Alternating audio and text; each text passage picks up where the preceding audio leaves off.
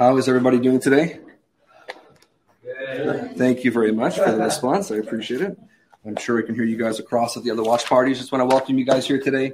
It's great to be with you. For those of you who don't know me, my name is Justin, and I'm one of the leaders here at City Gates. So just excited to be in a room with people that I haven't seen in some time. It's great to be able to see faces, for the most part, that aren't covered by masks, if you choose to do so. And so it's been good. And so I hope you guys have been enjoying this series as we go through the Old Testament. We've had some awesome conversations in our community group discussions. I'm going to put another plug in again. If you are not a part of a community group, you need to be a part of one. If you are feeling like you are disconnected from the church because you're not a part of a watch party or because all of these restrictions that we have going on, that's what our community groups are for. You can stay connected that way.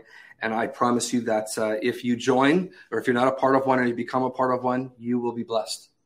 Okay, you are truly missing out if you are not a part of a group. And I just want to really and strongly encourage you guys to be a part of one. There's many options that you can look for depending on what your availability is and the type of group. You can go through the Church Center app and check our website, and all of that information will be there. So good to be here. It's been a long time since I've had a chance to preach. So to shake off a bit of the rust, I made sure to wear pants that don't have a zipper today. I've been wearing sweats for the last 2 years working from home, and I had to go into the office last week and had to wear jeans. And twice, 2 days I went in, I had two reminders, Justin, your fly is dead. So I made sure that if I was going to be on camera today and this is going to hit YouTube and be available to the world, that I was not going to let that happen. So today we're going to jump into the book or books of 1st and 2nd Samuel. It was very tempting for me actually taking on 2 books that this was going to be inaccurate, and I should have put a 2 up there saying this is 2 books, 1 week, 1 story. In our modern day Bible, we do see it as 2 books, but really and theologically, when we look through the way that the books are written, actually the only reason why it's separated in 2 is because the scrolls weren't long enough for the people who are writing it. So I couldn't use that today, so it's 1 book. We're going to stay with the theme as we go through it.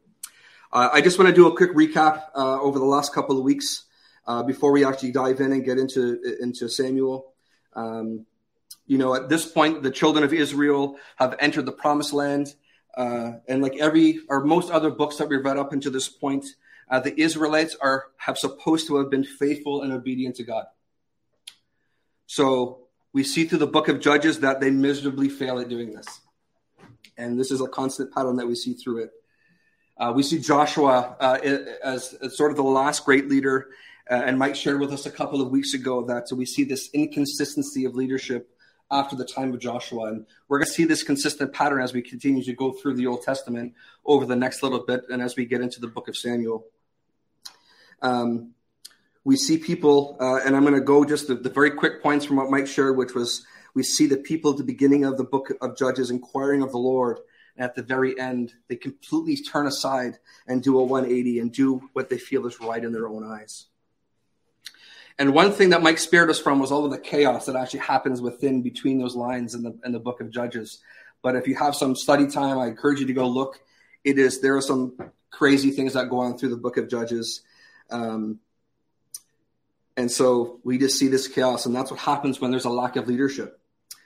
But, last week in the midst of this chaos, we get this break from the tyranny, and we see this beautiful book of Ruth that's planted sort of in between the book of Judges. And as we get into Samuel today, and Lucy, who spoke last week, did a fantastic job of showing us this great picture of redemption and this through line, this word that you will have heard from a couple of weeks ago, I think starting with Ryan.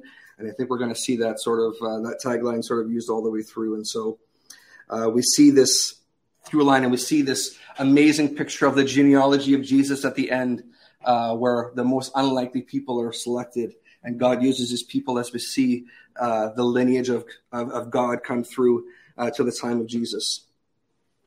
So this puts us to the book of Samuel. Just to give some historics, the story takes place about 1,000 years before the coming of Christ. That's a long time from this time right? And so where we're going to be, but we see these amazing, up to this point, these amazing imagery and types and shadows of what is to come. And it's 1,000 years before, and we haven't even gotten to the books of the prophet yet, right? And we're going to see so much more. Wait till we get to the book of Isaiah. So I'm going to do the best I can to summarize this book in the short period of time that I have. Last week, Lucy had 4 chapters, and she was about 35 minutes. I've got 55 chapters to go through. So if we sit tight, we'll be done by dinner. All right. So we see this gap of leadership, from the time of Joshua, and we were having this discussion in our home group last week or the week before, and we just wondering, why did this kind of gap come? Did Joshua not do a good job in transitioning his kids or other leaders to sort of take over? And realize we just kind of see this gap, and we don't see sort of why it happens, but we're leading up to this point where we go through the book of Judges and now into Samuel, and the people are looking for something new. And so we're going to introduce 3 sort of key characters through the books of Samuel, 2 that we're really going to focus on. Although the book is named after Samuel, he's actually not the main character of the story, but we certainly want to give him his due. And so we're going to start off in sort of the beginning in chapter 1 through 3 by actually looking at Samuel's mom, whose name is Hannah. This is a woman that we know very little about. She was married to a man named Elkanah. And, before we actually get into the meat of the story today, sometimes you read through the scripture and you find these little things that you can't get past. And like, man, I got to sort of find or figure this out. And so I'm going to take us on a little bunny trail for now. But I think it's interesting. I'm going to give you some marriage counseling here, especially for those who are young marrieds or aspiring to be married. And this is really for the guys. So if you have your Bibles with you, I want you to go to chapter 1, 1 Samuel chapter 1, and we're going to go to verse 8. I'll give you guys a second to get there. And I couldn't get past this, and so we're going to read it, and then you'll see where I'm going with this. The verse 8 says this, and you got to understand. So Hannah is this woman. She loves the Lord. She is grieving because she is barren and she wants to have a child.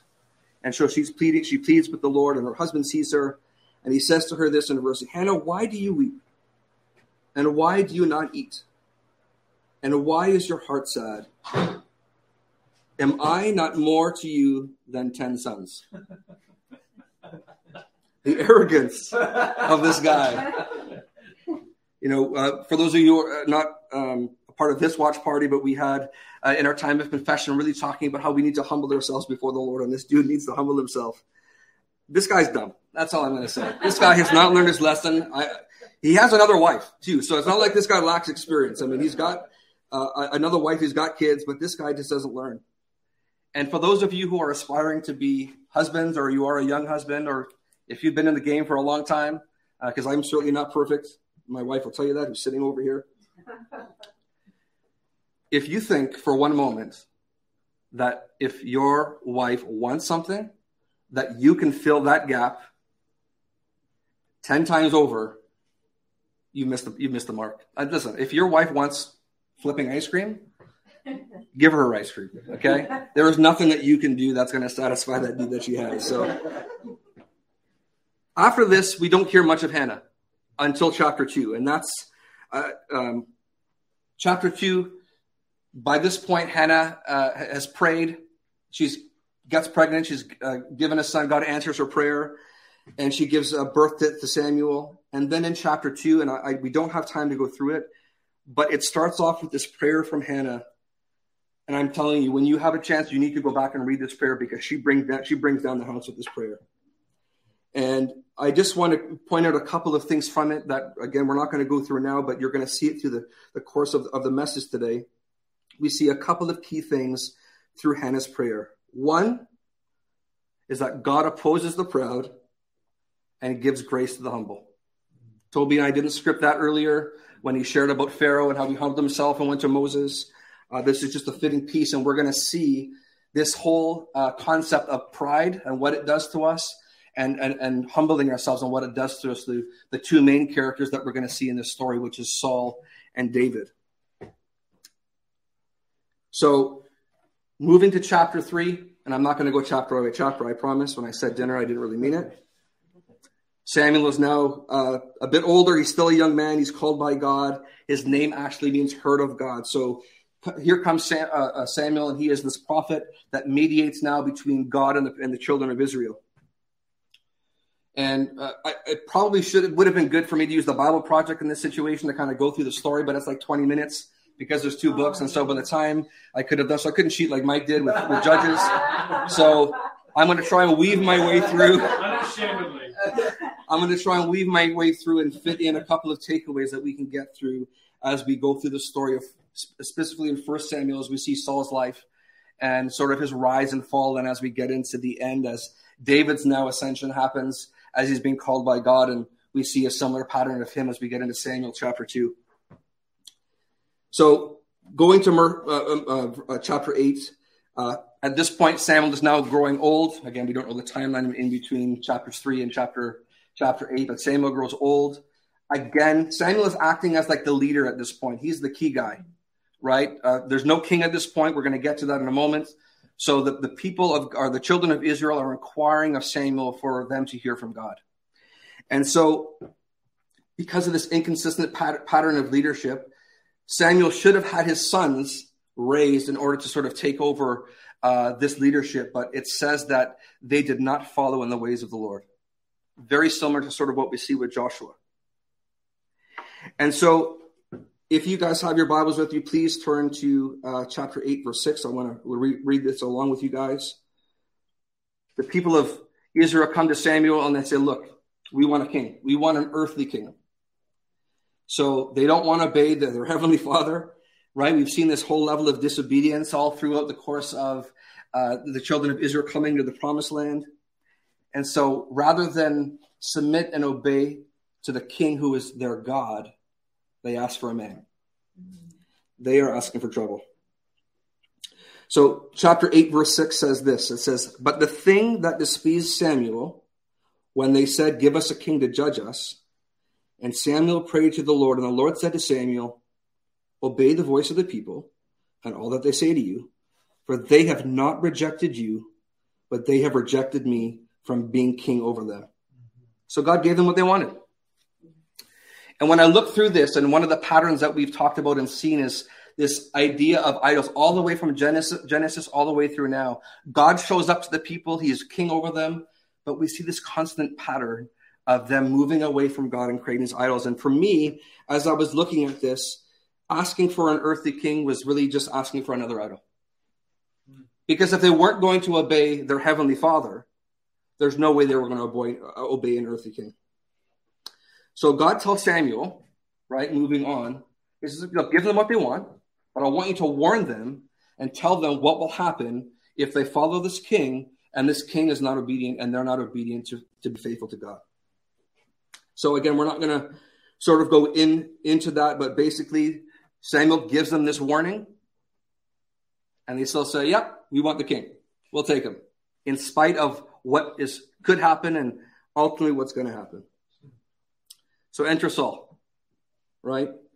So chapter 9, verse 1, and we're going to go, and I want to do is I want to create a sort of a picture of what you see with Saul and how when he's anointed as king, and then what happens when David enters the picture and the difference between the two.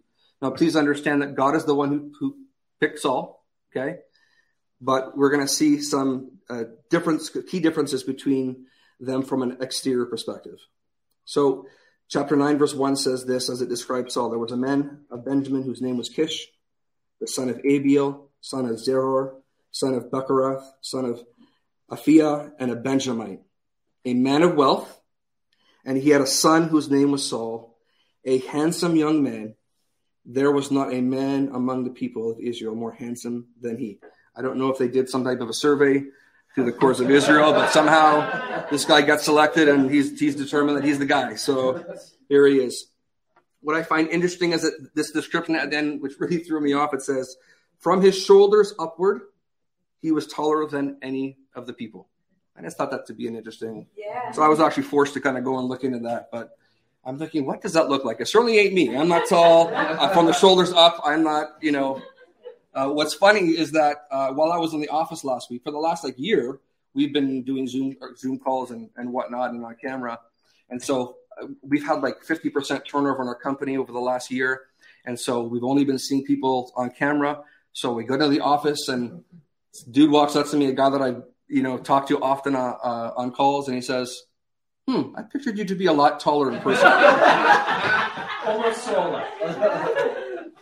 So I said, what do you mean? You only see me from the shoulders up, which is the funny thing.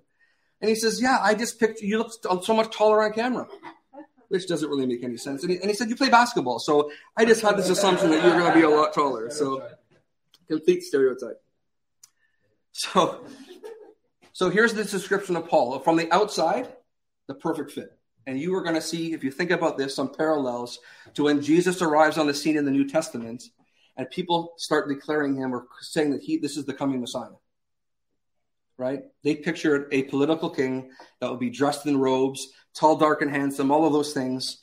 And Jesus was not that picture. Here we have Saul, fits the mold. So Saul now is anointed as king. So the people get what they want. Fits the bill. And to be honest, if you read through it, and again, there's a lot of, 27 chapters or 28 chapters, or maybe it's 31 actually, and I lost track. In 1 Samuel, we see Saul actually from the time that it was calling him, when he's anointed as king, he actually has a very, very good start. We see him have many victories, many great victories actually. And then when we get to chapter 13, we see Saul's first misstep. And so this is where this whole idea of character and being humble that we were talking about early, and we saw in Hannah's prayer, the difference between what pride does to us and what happens when we're humble. And we're going to see those differences. So Saul has been given these specific instructions on what he should do after this battle. He's waiting for Samuel to come, and so he waits 7 days as he's instructed to, but Samuel does not show up where he thinks he's going to be. And so Saul says, that's fine. Let's go and do this unlawful sacrifice. He kind of takes matters into his own hands. He becomes impatient. And then, of course, as soon as he does that, we see Samuel come into the picture and say, what have you done? Okay. So one of the key scriptures that we see in the book of Samuel, this idea that obedience is better than sacrifice. And we're going to see that in a moment when we get into chapter 15. So Saul does this thing, and in the midst of this first sort of misstep, we already see Samuel bring David sort of into the picture. He tells Saul through this, what you have done is foolish, and God is already setting aside someone who is after mine own heart to take your place. That is a hard thing to take. Believe me, there are many points in time where I don't feel sorry for Saul, but there are times where I look through and I say, man, this guy, he had it hard. Almost like he was set up for failure. And it's just but he had a choice to make. He did, like we all do, right? We all have a choice to make. And in this case, Saul made the wrong choice.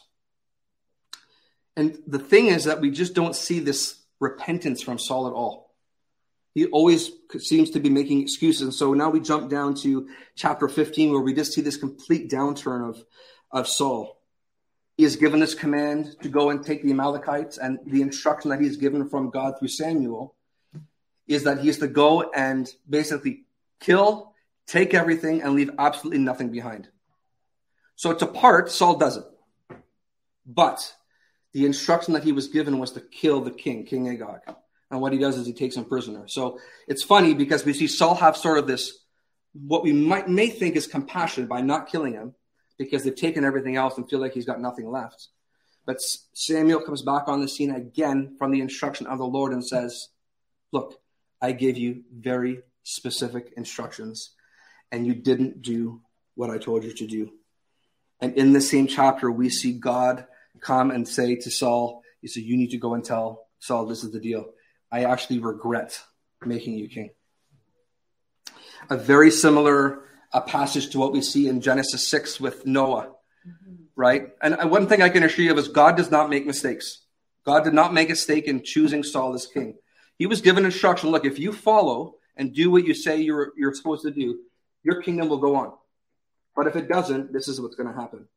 And of course, we know that God always has the best plan A in place, never a plan B. This is all part of God's plan. So in chapter 15, verse 24, and again, Saul has been completely disobedient. He makes excuses and says, yeah, look, I've done what you've told me to do. And then Samuel reminds him again, no, these were the specific instructions. And then after that, after Samuel calls him out, in verse 24, we see Saul say this to Samuel. Oh, I've sinned. I have transgressed the commandment of the Lord in your words. And listen to what he says here. Because I feared the people and obeyed their voice. Once again, I can't help but go back to Mike's message at the end of Judges when they decided to do what was best in the sight of man and do what they thought was right on their own hearts. And so Saul completely turns away from wanting to please God, and he wants to do what's pleasing to the people. This is their king that is supposed to be leading them through. Now, if we are honest, guys, we are probably not much different in many, many ways. And so there's many ways that we can connect with the characters that we see here. But Saul has this completely huge issue with disobedience. You know, he acknowledges his sin here, but he really doesn't truly repent because we don't see Saul turn from his ways in this. And of course, at this point, Samuel has now come and said, look, God has chosen another king, and we're going to get him ready. So, although God strips Saul of his reign and his future kingdom going forward, he still remains king. While God, through Samuel, starts working on getting David prepared. And so, God chooses this new king. And we're going to see this very different picture of what David looks like from the time he comes on the scene. So when the people ask for a king and Saul is there. So God commands Samuel, go to Bethlehem. Sound familiar? Right? We see these connected things that are starting to happen now. Right? Because we know through the lineage of the city of David or through Bethlehem, that's where Jesus was ultimately born. So we start connecting the dots. He goes to see Jesse. He's got 8 boys. So he knows that's going to be one of them, but there's one that's left out because he is the least of these. It says that he was like the shortest, really, when you do the translation. I can relate more to that guy than I can to Saul, that's for sure. But he goes one by one, and as he's going over them, God, no, that's not the one. That's not the one. There has to be another one. And so he goes to Jesse, the father, and says, is there anyone else? And he says, yeah, there's a shepherd boy who plays the harp. Go and see him. And so he goes and sees David and says, yeah, that's the one. And what we know about David is the Bible says he's ruddy, he's small. He is very handsome is what they say, okay? But he is completely the opposite physical picture of what we see with Saul. And so in chapter 16, when David comes on the scene, we see this in verse 7. It says, but the Lord said to Samuel, do not look on his appearance, or on the height or of his stature, because I have rejected him. For the Lord sees not a man what man sees, but man looks on the outward appearance, but I look at the heart. And we see this contrast now about what God is really looking for. Right? It's not our outward appearance. He's looking to see what's in our heart. And so David is anointed as king. He's not king yet. And so we sort of see this parallel between Saul and David. Right? And like we talked about already, this picture of what Jesus coming on the scene looks like in the New Testament. He doesn't come as the people expected him. And so this is one of those points where I kind of feel sorry for Saul. We see that God's presence is removed from Saul, is no longer with him. And Saul continues to inquire of the Lord, but he gets no answer. And so he is completely tormented. Right at this point, David has already kind of fought Goliath as part of Saul's army. And Saul takes recognition of David. Probably has no clue at this point that, this is the guy that's actually going to dethrone me. So it's just this crazy picture of David coming into the picture, God sort of weaving in this together. And David, through being tormented, says, look, I can't sleep. I need some harp. I need some harp music. So he inquires to one of his servants. The servant says, I know this guy. You might know him too. It's David. David who plays the harp. So David is the one who goes into Saul's chambers and plays the harp. And it's the only time that we see Saul sort of find peace through it. But it completely goes downhill from there. So as David now is weaved into the picture, he is put into a high position by Saul. He becomes one of the heads of Saul's army, and he has, when we thought that Saul had some victories early on, David had tremendous victories, right? I think it says, Saul had, victories over thousands and David over 10,000s. And so we see David getting a rise to power, and the people start recognizing him as this figure. And Saul becomes extremely jealous. And we see how Saul's heart is continuing to be exposed and the lack of character that he has. A good leader would have been happy for his son, right? We see Saul reference David as a son all the way through, even to the time where David has opportunities to kill him.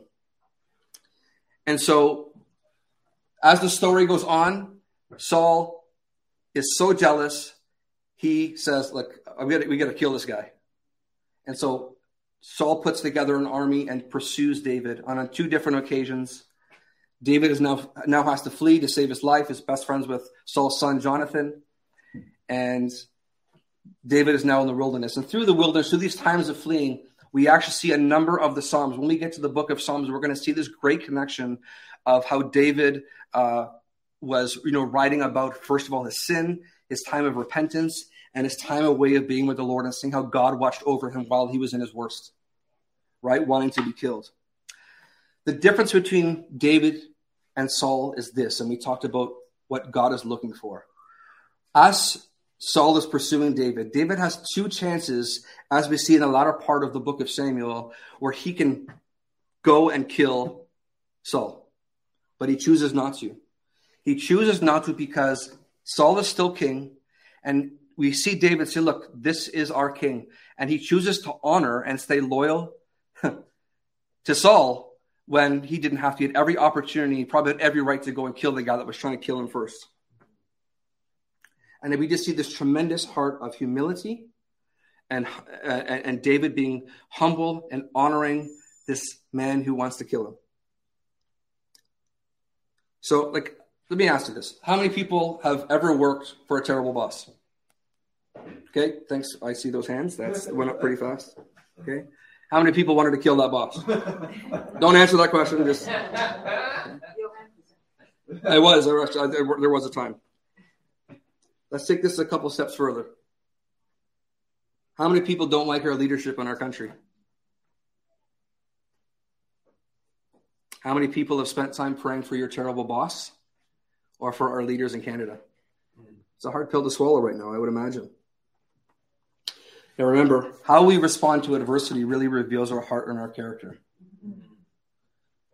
And, what we've seen, and we can use from Saul's example, and we've talked about this already, is that our obedience to the word of God, okay, is much better than any sacrifice that we could possibly ever make. We have a very key responsibility. And guys, I need you to hear me, okay? I am not judging you. Because I'm in this boat with you together, okay? There are things that I don't like. And do I pray for my boss? Probably not enough. Have I prayed for the bosses that I really disliked? Sometimes never, probably. Do I pray for our leadership in Canada? Sometimes. But I think we can get a lesson when we look at this and how this really applies to us, right? We can be like Saul, or we can be like David, right? I want to be like David. I don't know about you guys, right? I know that I can screw up a lot, and we're going to enter into, Samuel, 2 Samuel in a moment. We're going to focus a bit more on David.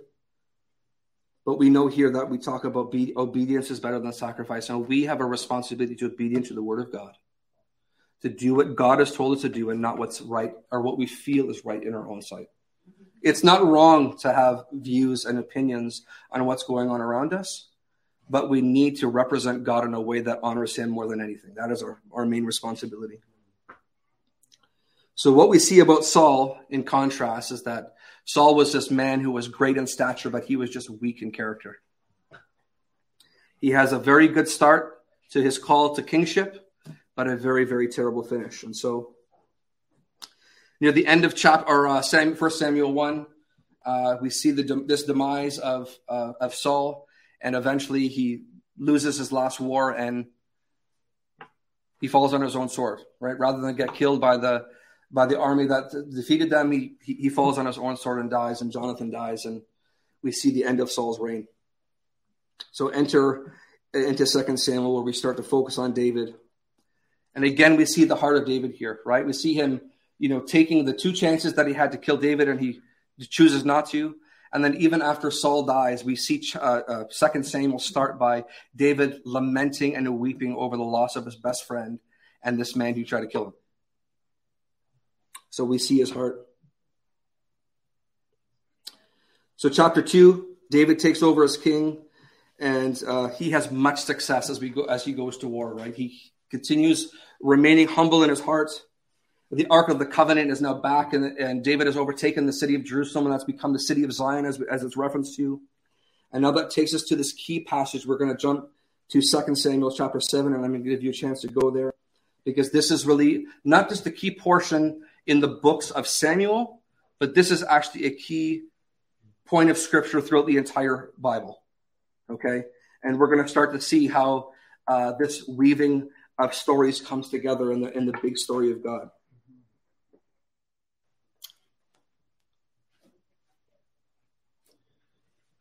So in chapter 7, it says this.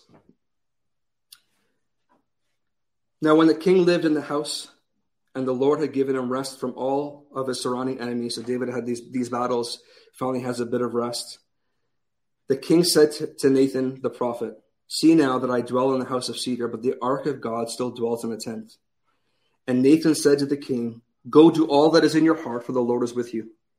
But the same night the word of the Lord came to Nathan, "Go and tell my servant David, thus says the Lord, would you build me a house to dwell in? Have I not lived in a house since the day I brought up the people of Israel from Egypt to this day? But I have been moving about in a tent for my dwelling. In all places where I have moved with all the people of Israel, did I speak a word with any of the judges of Israel, whom I command to shepherd the people, my people? Israel saying, why have you not built me a house of cedar? Now therefore, thus you shall say to my servant David, thus says the Lord of hosts, I took from my pasture, from following the sheep, that you should be prince over the people of Israel." And start seeing this in verse 9.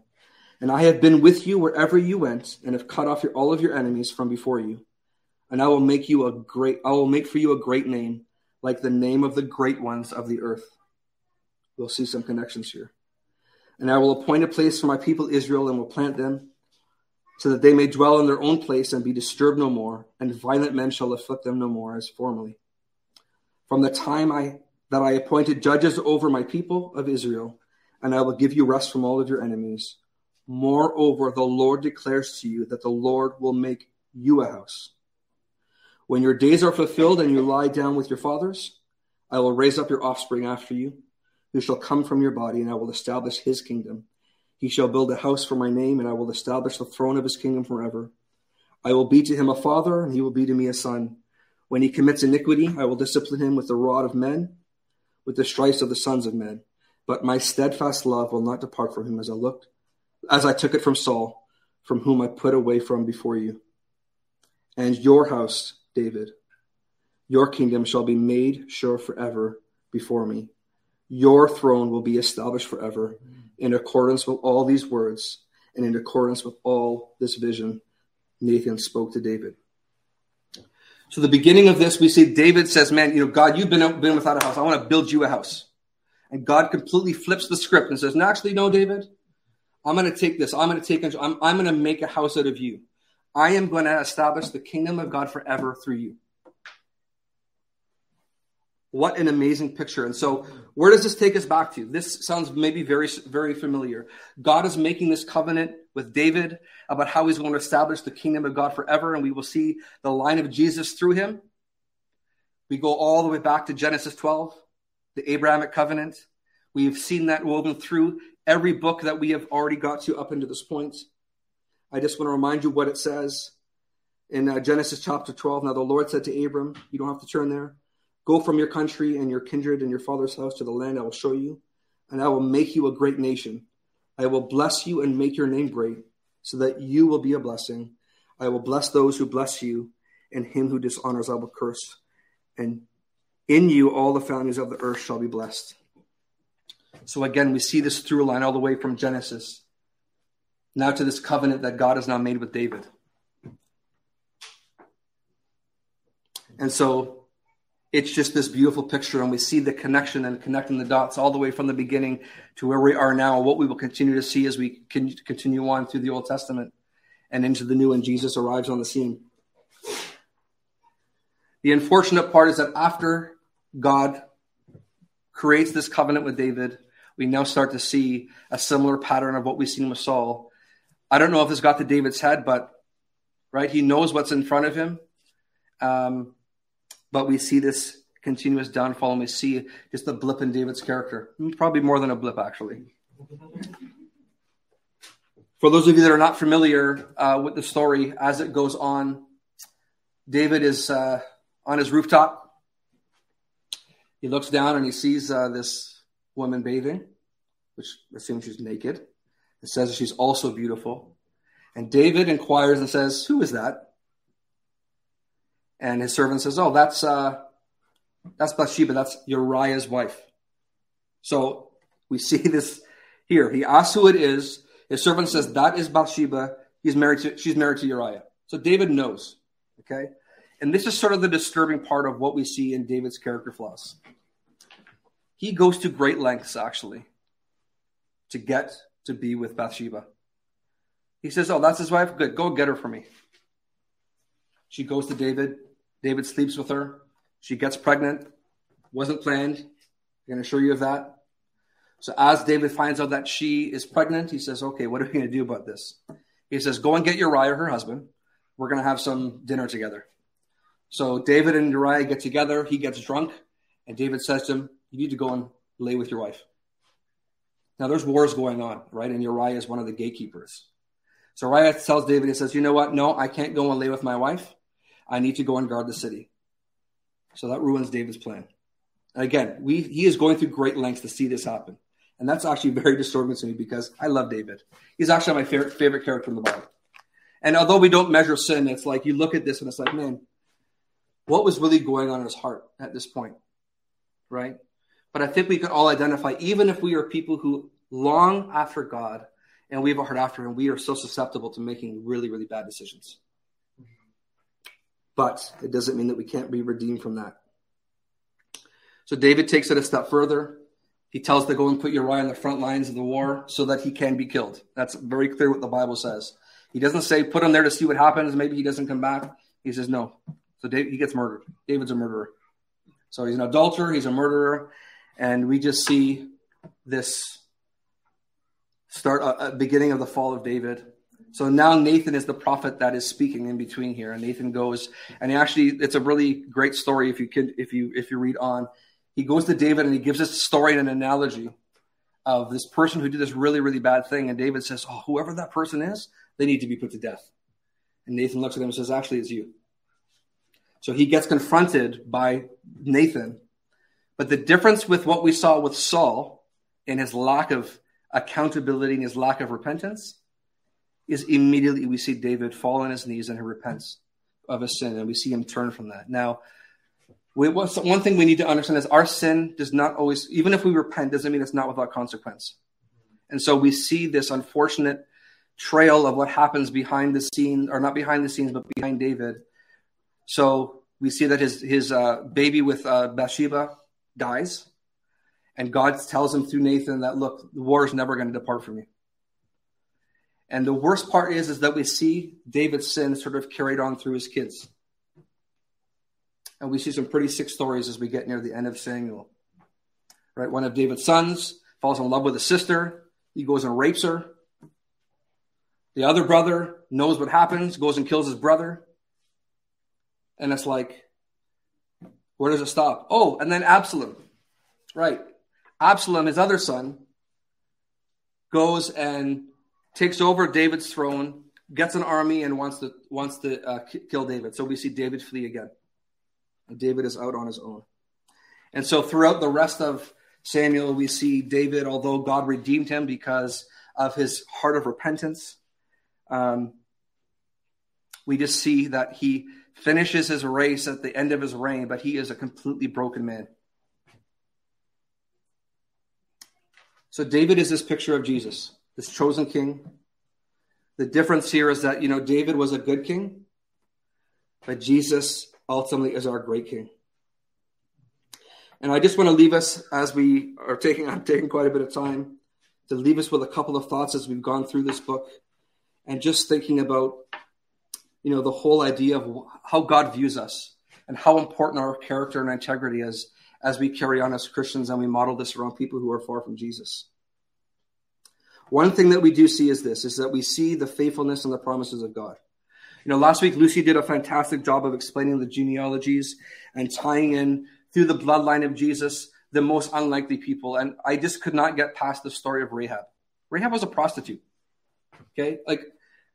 I know that I come from a dysfunctional family, but when I see how God uses certain people through the Bible, it's just amazing on what he does. But why does God choose people like that?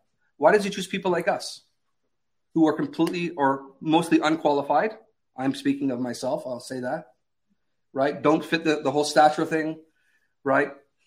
God does it because when he does things his way, in a way that we least expected, ultimately it gives glory to him. But on the flip side, when God uses people like Rahab and David, it's because it gives us hope. Because we are as imperfect as we see these characters that we have been reading through all the way through. I mean, look what God did with Naomi and Ruth. What a story that is. And guys, we're not much different than the people we see here, just in different contexts. Right? And the only way that we're going to be able to live out the purpose that God has called us to is when we submit our lives to him. When we become obedient to the word of God and we do what he has commanded us to do, and we do that instead of doing what we think is right in our own eyes. We need to be humble. Right? We need to stay humble. And guys, this is a constant thing of sanctification, right? We are going to continue to mess up along the way. We just have this inability to be perfect. But if we strive to be like Jesus and have a heart after God like David did, we can do great and mighty things just as these people did. The last thing I want to leave you is this part, which I think is key, and we see this through these characters. It's not how we start. It's how we finish. Saul had a great start, or a good start, not a very good finish. David had a really great start, not a great finish.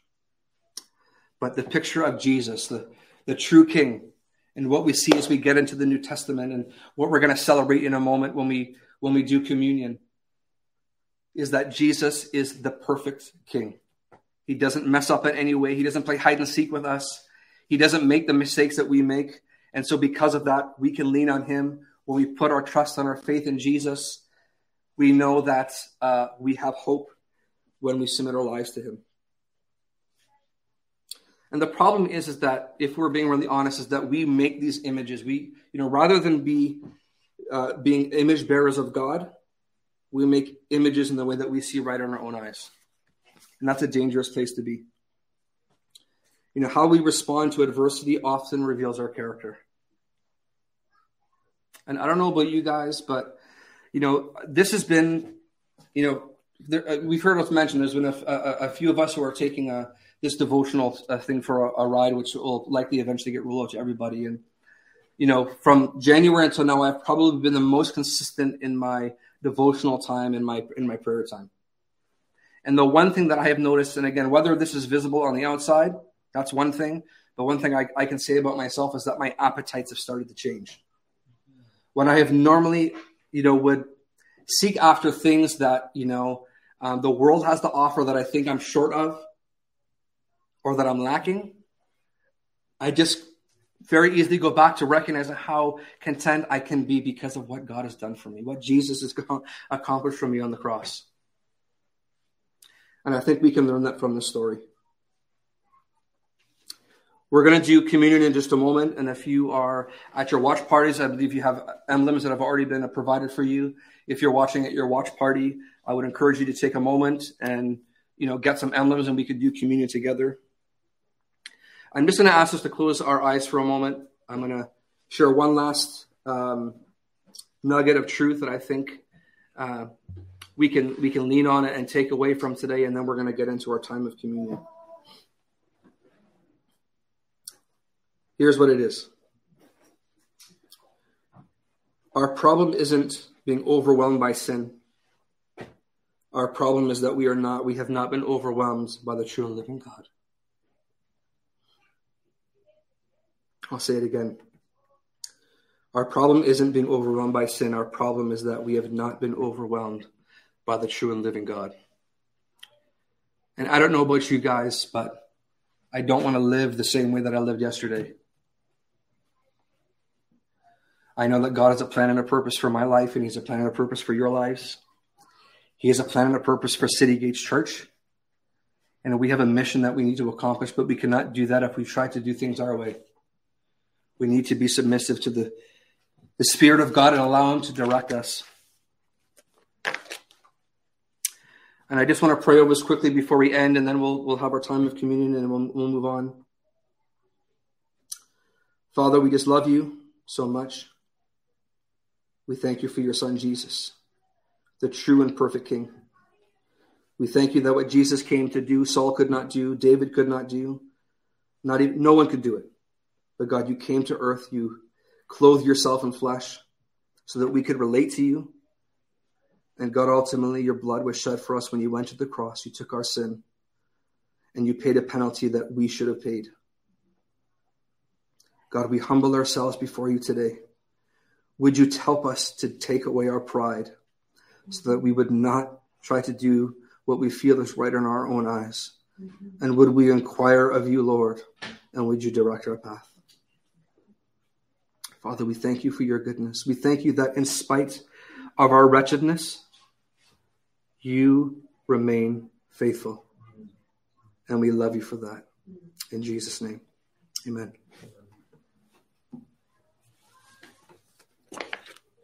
All right. Am I going to lead this, or are you guys coming up? All right, if we could get some help maybe in handing out the emblems.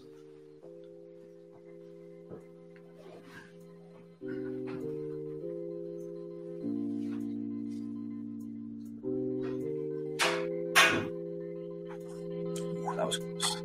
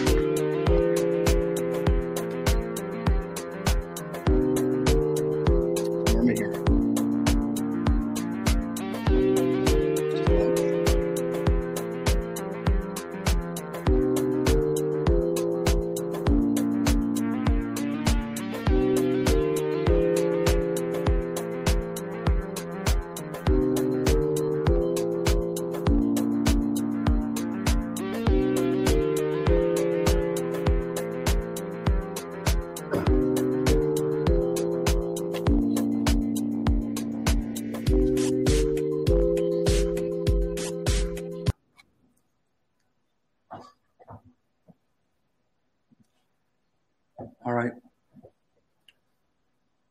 Father, we just thank you for what this represents. We thank you for this bread or this cracker that represents the body that was beaten and broken for us. Father, we thank you, God, that you did it without question. You took our sin upon you, but your body was beaten and scorned. And as we partake of this emblem right now, God, we just thank you for that, and we remember what you did for us.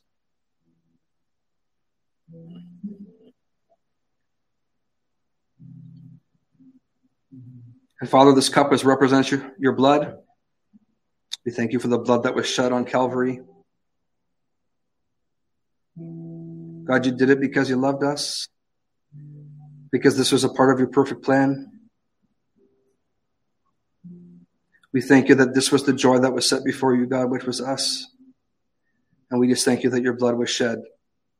And we just do this in remembrance of what you did on the cross for us in Jesus' name.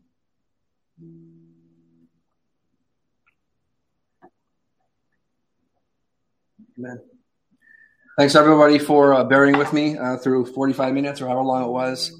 Hope you guys got at least something out of it. Good job. Very good. And we just look forward to next week. Toby will be preaching as we continue on through the First and Second Kings. Have a great time. Be a part of a home group this week, and we hope to see you guys soon. Bless you.